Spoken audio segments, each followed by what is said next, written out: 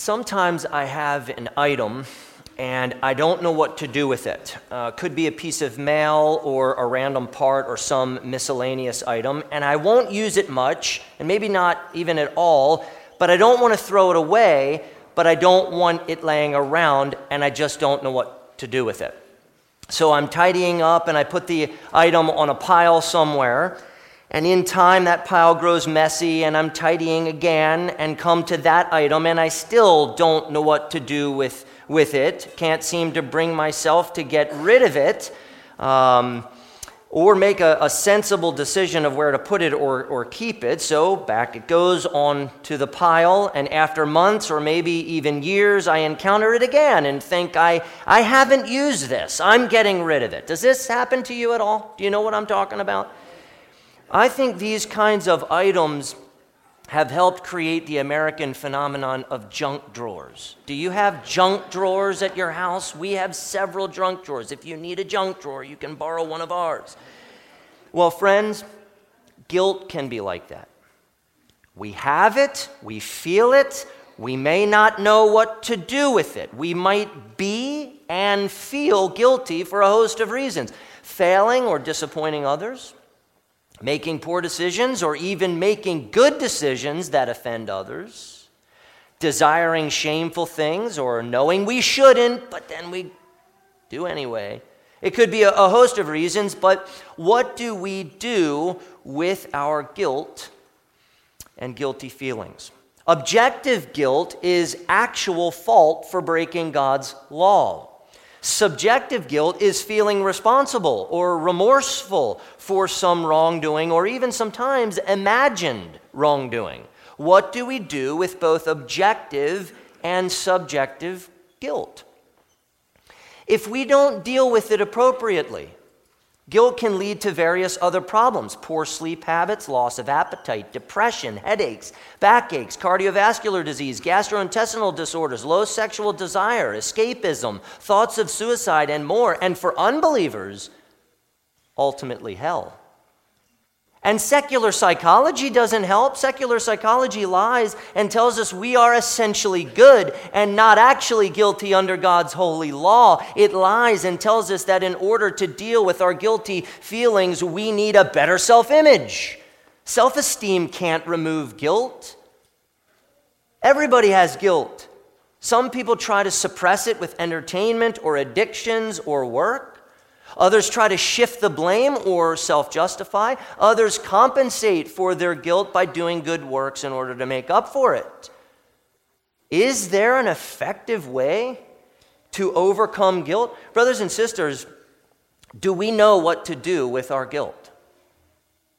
Have you ever watched an artist paint, maybe someone like Bob Ross with his ginormous afro, if you know what I'm talking about, or first, artists lay down some base color on the canvas, and it doesn't look like much, but then they layer paint and add detail, and by the end, a beautiful image emerges. If they're a good painter, that's kind of what I've tried to do in these sermons. I put down some foundation paint first, and then layer until at the end the petition is clear. At least that's the goal. And I'll try to do that with the fifth petition, hoping that the beauty of it emerges. Okay, so that's what I'm going to do here.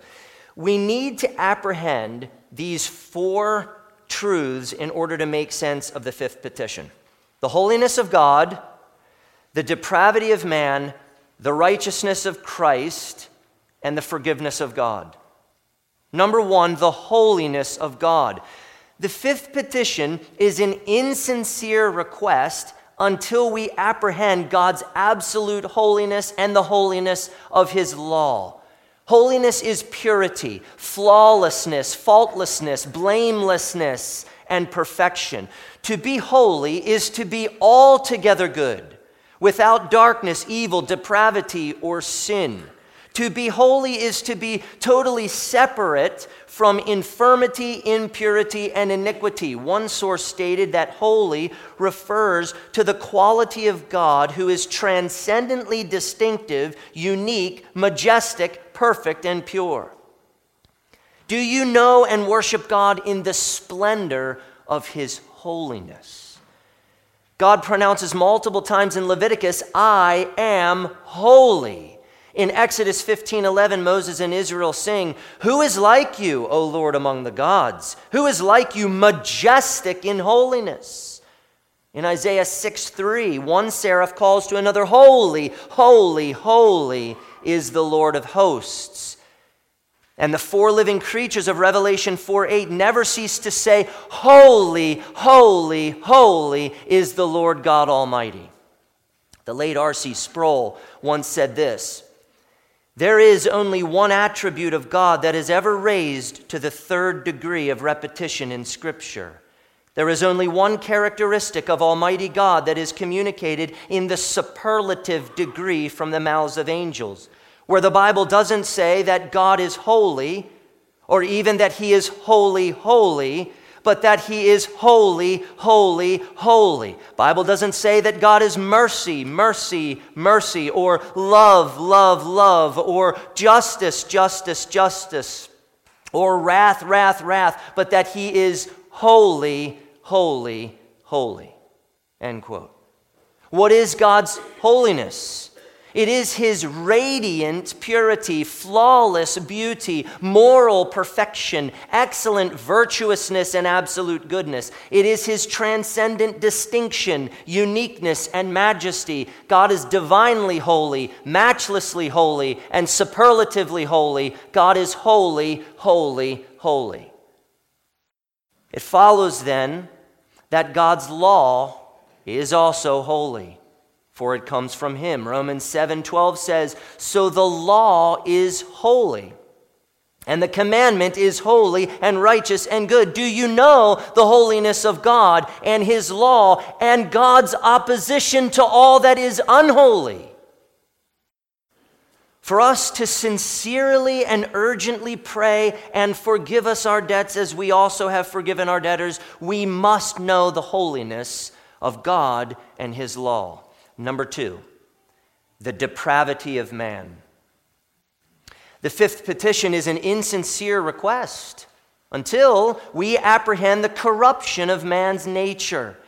Even as God's redeemed and beloved children who are being currently conformed to the image of Christ, we still struggle against our sinful flesh.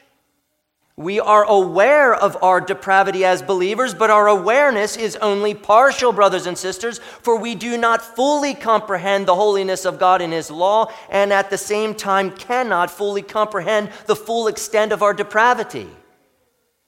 From where do you know your sins and misery? From the law of God, and that is from the holy law of God. See, the holiness of God in his law is so pure, vivid, exacting, and relentless that when holy sinners encounter the holiness of God in his law, they want to run and hide in fear, in terror. John 3:20 says, for everyone who does wicked things hates the light and does not come to the light, lest his works should be exposed. That's our natural human condition and inclination. The criminal is confident during the crime, but cowardly when he receives the exacting and unrelenting justice of the righteous and good judge. Many people grade themselves on a massive moral curve. They compare themselves not to God's holy law, but to others less righteous than themselves. They cannot see, they do not realize that they have no inherent righteousness. Several places in Scripture, God says, be holy, for I am holy. Jesus told his disciples, you therefore must be perfect. Perfect as your heavenly Father is perfect. Who is morally perfect? We must consider our original sin. Our nature and desires reveal our debt. We must consider our actual sin. Our daily law-breaking increases our debt. We must consider our sins of ignorance. We're guilty in ways that we don't even know. We must consider our sins of omission. We're guilty because we don't do what we should. We must consider our sins of commission. We're guilty when we do things we shouldn't. We must consider our past, present, and future sins, all of which reveal our great debt to God. Has Scripture not said, none is righteous? No, not one. No one does good, not even one, for the mind that is set on the flesh is hostile to God, for it does not submit to God's law. Indeed, it cannot. Those who are in the flesh cannot please God. After the flood, the Lord said in his heart, the intention of man's heart is evil from his youth. But we're Christians with a new heart, right? Yes. But as a Christian, the Apostle Paul said, for I know that nothing good dwells in me, that is, in my flesh, for I have the desire to do what is right, but not the ability to carry it out. As a Christian with a new heart, Paul cried out, wretched man that I am. He was being sanctified, conformed to the image of Christ when he said, I myself serve the law of God with my mind, but with my flesh I serve the law of sin. That was a redeemed and adopted child of God talking. So for you to sincerely and urgently pray, forgive us our debts as we also have forgiven our debtors, you must apprehend the corruption of your flesh. Your ongoing inclination to sin, while at the same time you desire to follow Christ and to walk by the Spirit. Number 3, the righteousness of Christ. The fifth petition is indeed an insincere and futile request until we apprehend and receive the righteousness of Christ by faith. Jesus Christ is the perfect law keeper, God's perfect and faithful Son. God sent his eternally beloved and only begotten Son to this earth to obey and to fulfill the law for his people. How could Jesus possibly obey and fulfill God's holy law? Because his heart is holy. His desires are holy, his intentions are holy, his ambitions are holy, his affections are holy, his actions are holy, his achievements are holy. Our Lord Jesus Christ is holy, holy, holy. Hebrews 4:15 says, for we do not have a high priest who is unable to sympathize with our weaknesses, but one who in every respect has been tempted as we are, and here it comes, yet without sin. It's not just that our Lord never commits any sins, it is also that he has an entirely holy nature and never even desires to sin. And Hebrews 7:26 adds, for it was indeed fitting that we should have such a high priest, holy, innocent, unstained, separated from sinners, and exalted above the heavens. Do you know the righteousness of Christ? You must know the righteousness of Christ to know how your guilt problem is resolved, is solved. Listen very carefully. In order for you to know what to do with your objective guilt and subjective feelings of guilt, you must apprehend the vital truth of 2 Corinthians 5:21. Listen carefully. For our sake he made him to be sin who knew no sin, so that in him we might become the righteousness of God. Now, number 4, the forgiveness of God. The fifth petition is an insincere and futile request until we apprehend and receive God's forgiveness in Christ Jesus. Jesus Christ, the true and righteous man, endured the cross, took upon himself the sin, guilt, and debt of God's chosen people, suffered the justice and wrath of Almighty God for his people so that none of their sin and guilt would be counted against them. Their debt to God would be paid in full. His impeccable righteousness would be imputed to them. All that they would be reconciled to God for the purpose of being reconciled to God, freed from the burden of the law, and compelled by the Holy Spirit to live in thankful obedience to their Father. Jesus Christ must be true and righteous man, because the justice of God requires that the same human nature which has sinned should pay for sin. Because one who himself is a sinner cannot pay for others. At the same time, Jesus Christ must be true God, so that by the power of his divine nature, he might bear in his human nature the burden of God's wrath, and might obtain for us and restore to us righteousness and life, which include the removal of our guilt and the forgiveness of our sin. If Jesus Christ is not true and righteous man and true God, there is no reason to pray, forgive us of our debts. But brothers and sisters, Jesus Christ is true and righteous man and true God. Therefore, his sacrifice on the cross is sufficient payment for our debts and sufficient means to remove our guilt. For you to sincerely and urgently pray, forgive us our debts as we also have forgiven our debtors, you must recognize, receive, and rest in God's forgiveness, which Christ purchased on the cross and granted you through faith. Do you understand Colossians 2:13 and 14? Do you understand this? And you, who were dead in your trespasses and the uncircumcision of your flesh, God made alive together with him, having forgiven us all our trespasses by canceling the record of debt that stood against us with its legal demands. This he set aside, nailing it to the cross.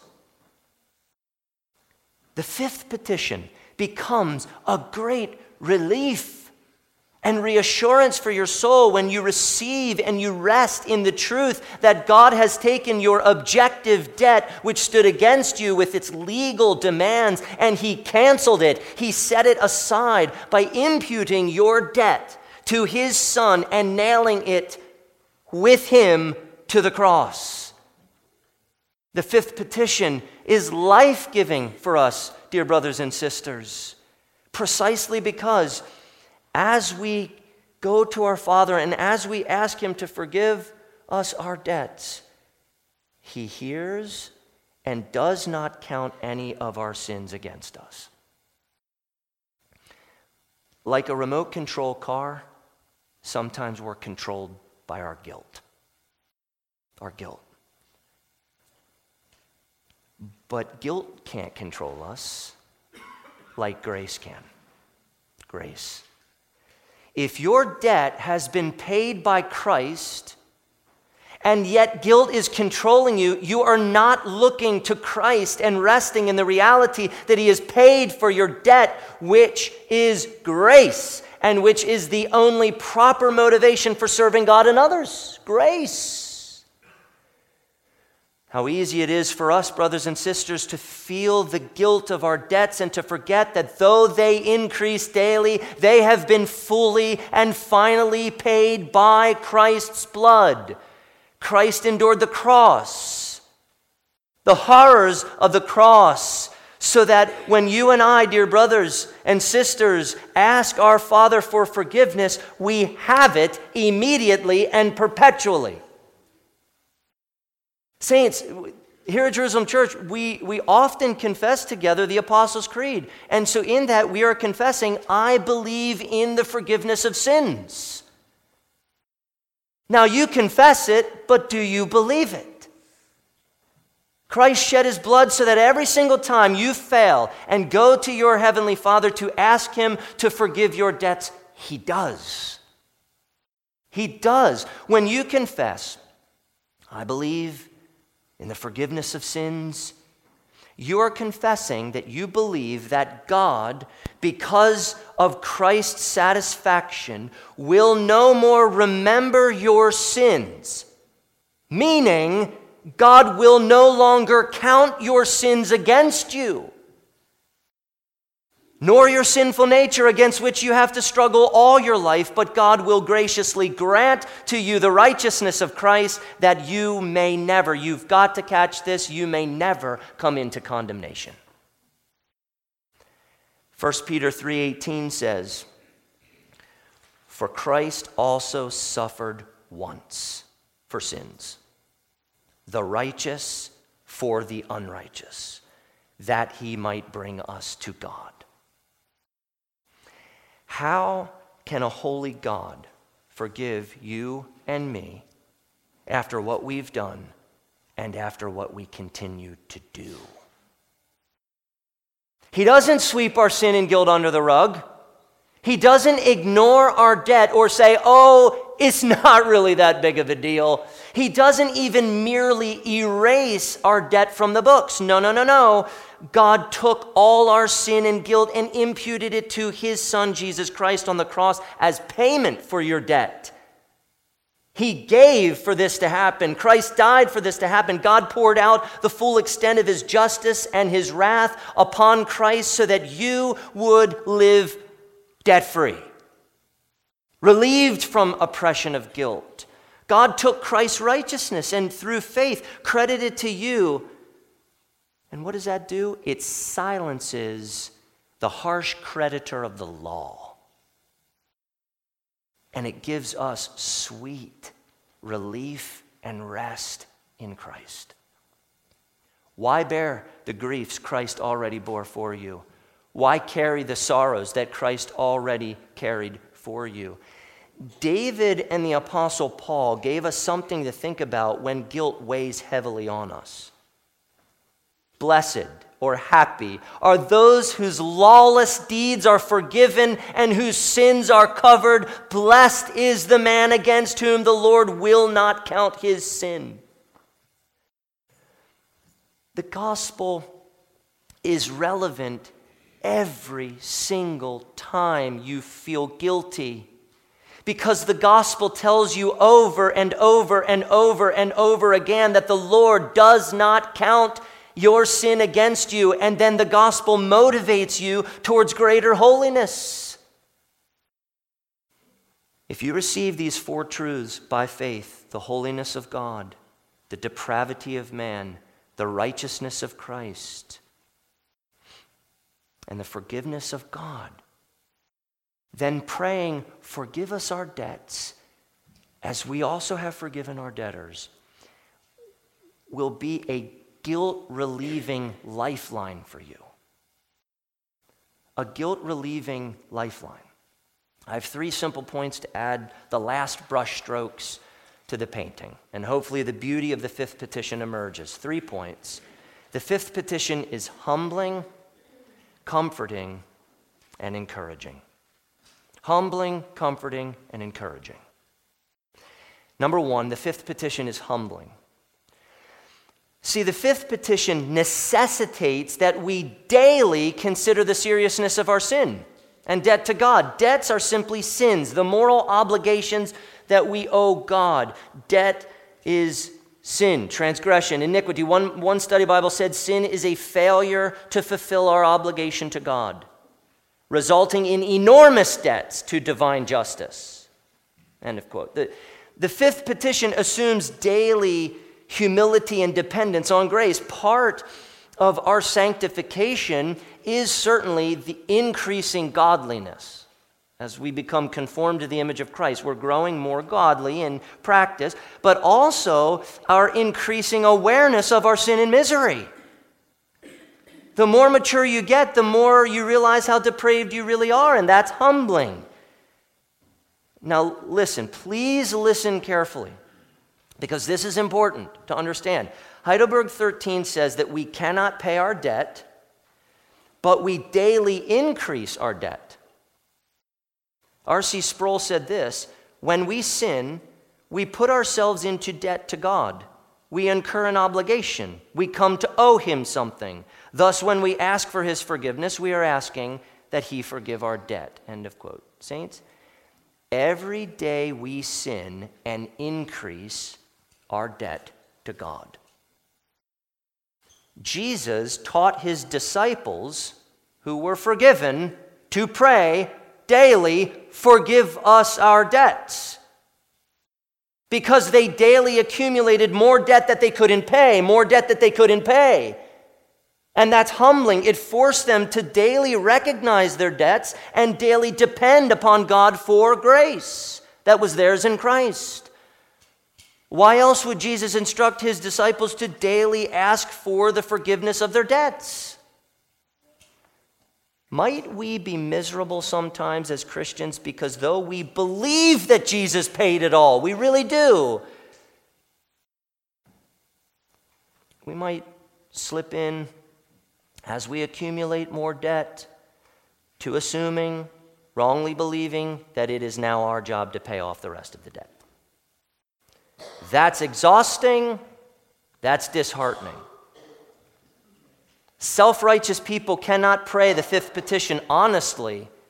They're too prideful. Spirit-filled, humble, needy, penitent sinners pray the fifth petition honestly because they realize their increasing debt, are convicted by the Holy Spirit and humbled by their shortcomings, but are not crushed or defeated, but instead are actually heartened, emboldened to run quickly and repetitively to their Father for the absolution of their guilt, the restoration of their joy, and renewed vigor to obey their Father by the Spirit. For believers, the fifth petition is not an opportunity to wallow in their guilt, but to be humbled and to depend on their Father's grace more and more and more every day.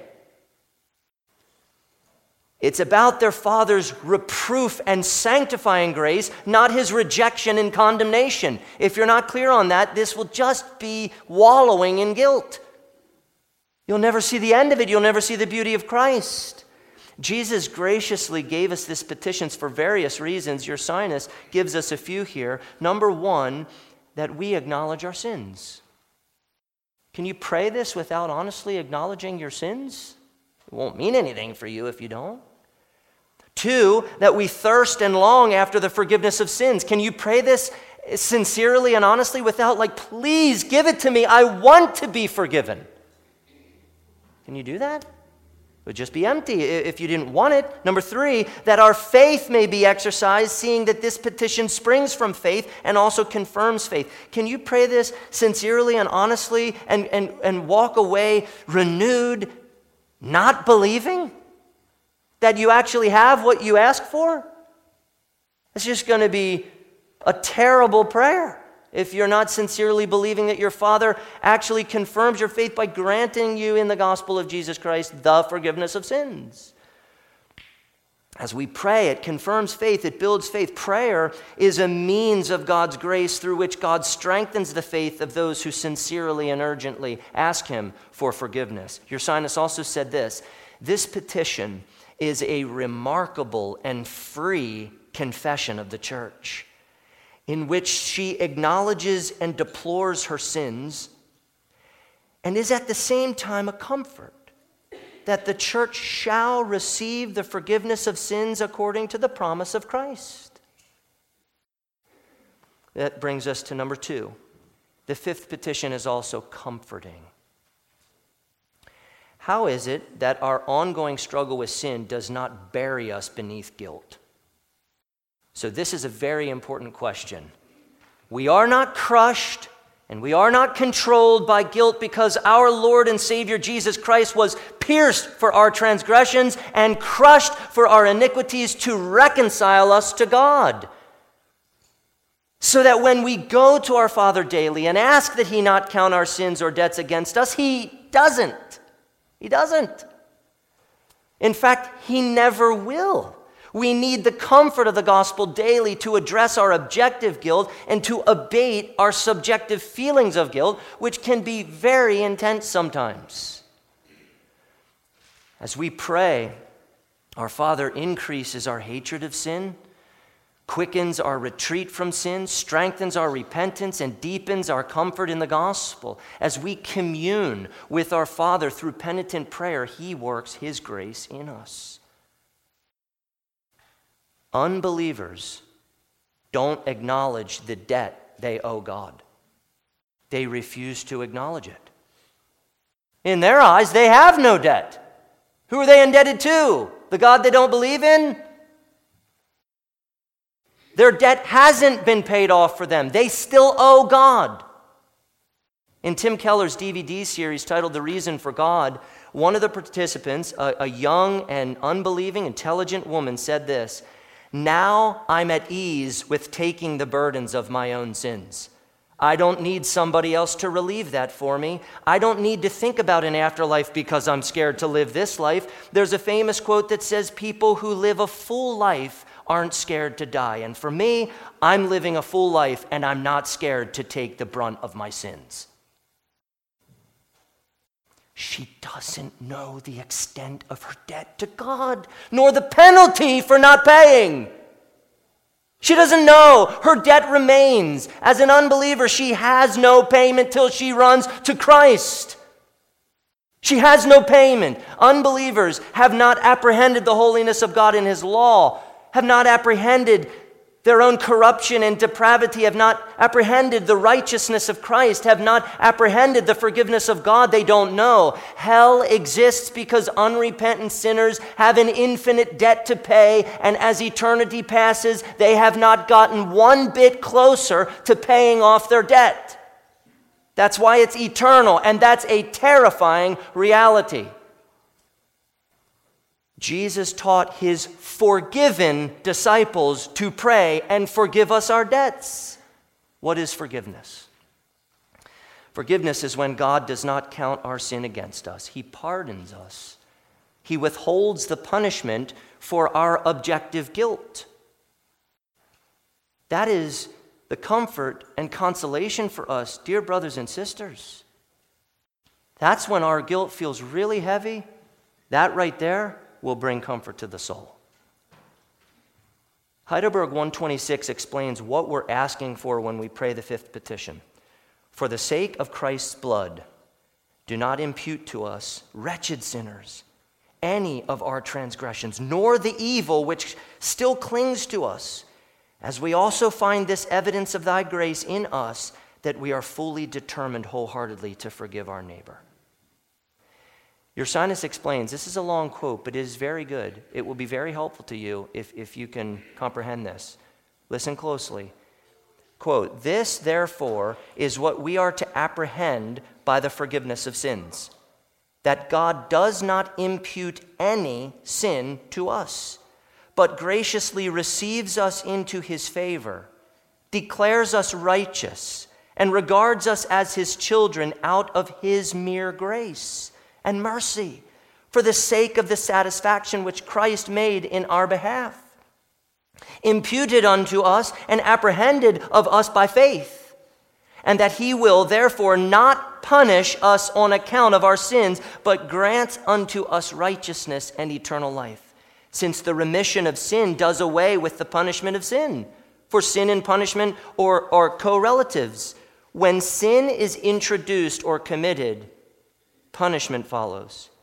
But when it is taken away, punishment is at the same time removed."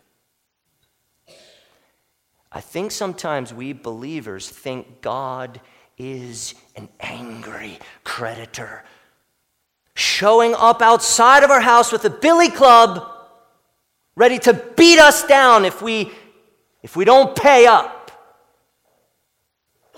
Wow.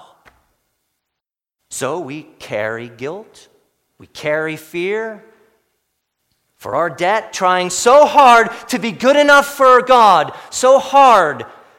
Maybe I'll be good enough today that He'll accept and love me. He's waiting outside to crush me if I don't do it right today. See, we are tempted to revert to a covenant of works, and tempted to forget that we are indeed through Christ in a covenant of grace. Unbelievers are in a covenant of works. They have chosen law instead of grace, and the law will eventually crush them. But brothers and sisters, we are in a covenant of grace. A covenant of grace We have received Christ and his righteousness, and the benefits of his redemption are ours, and we rest in the comfort that he gives us in the covenant of grace. We do that by faith. We should be bold in asking God for forgiveness. We should be confident that he no longer counts our debts against us, but not because we are good enough, not because we work hard enough, not because we pray hard enough, but because Christ has made satisfaction for us. Do you pray, forgive us our debts as we also have forgiven our debtors, and then doubt that you have what you've asked him for? I think we languish in our guilt when we lose sight of the gospel.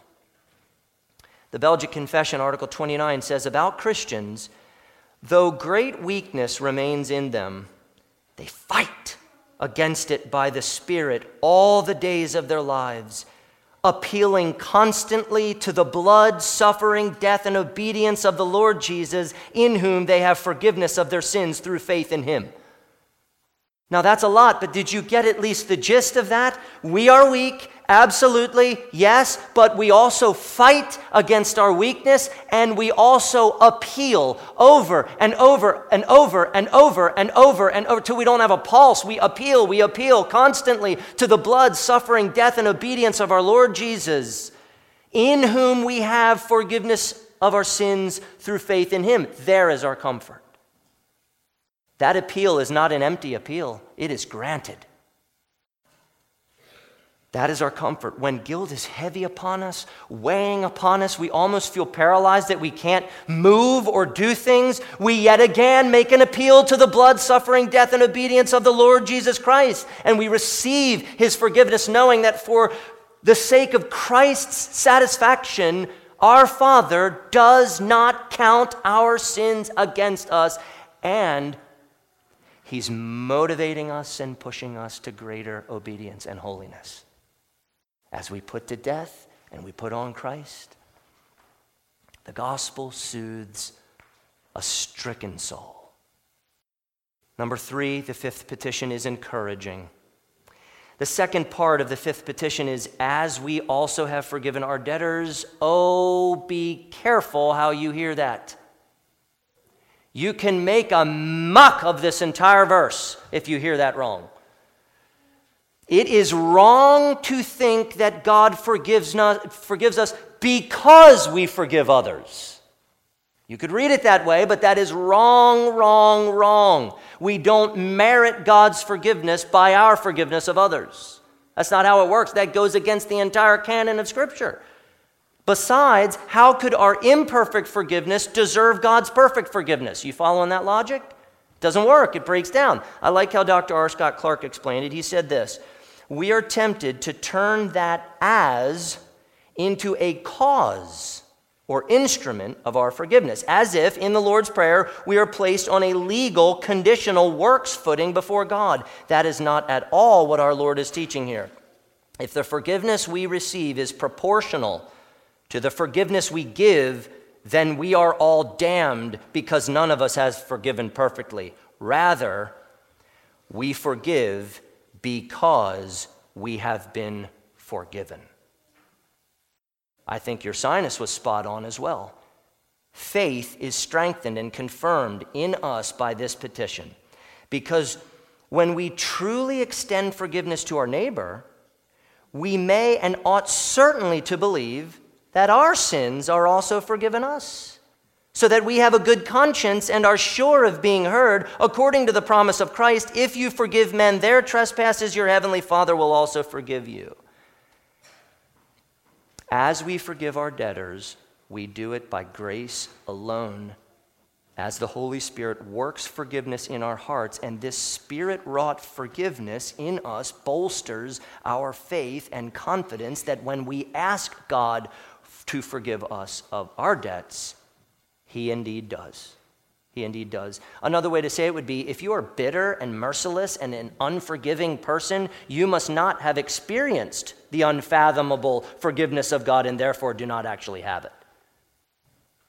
Have you ever considered that when you forgive others, it's actually comforting you in the process, your soul? And this encourages us to be forgiving people. You look at what God does not count against you. You consider it all. I've lost track. I can't even tell you all the things that I've done in my life to deserve hell, and to consider he counts none of it against us. It's encouraging to know what Christ has done for us. He is quickly forgiving. Are you quickly running to him? Now, there are, as I bring it to a close here, there are some very complex questions associated with the fifth petition that we flat out can't get into now. I just was going to not put them in the sermon. So questions like whether forgiveness assumes reconciliation, or whether we can actually forgive people who don't repent, or whether forgiving someone means that we don't pursue justice. Lots of questions here. And they arise from this text. So let me just say this. God calls us to forgive everyone, at least in this sense. Though repentance, restitution, and reconciliation may not actually ever come. Though justice in church and civil courts is sometimes necessary, we must nonetheless surrender our anger, surrender our bitterness, surrender our resentment, surrender our retaliation, and trust God to dispense his justice in his timing. That much I know is true. And then we must love even our worst enemies. That much I know is true. Our hearts are like junk drawers. How about we ask our Father to clean them out every single day?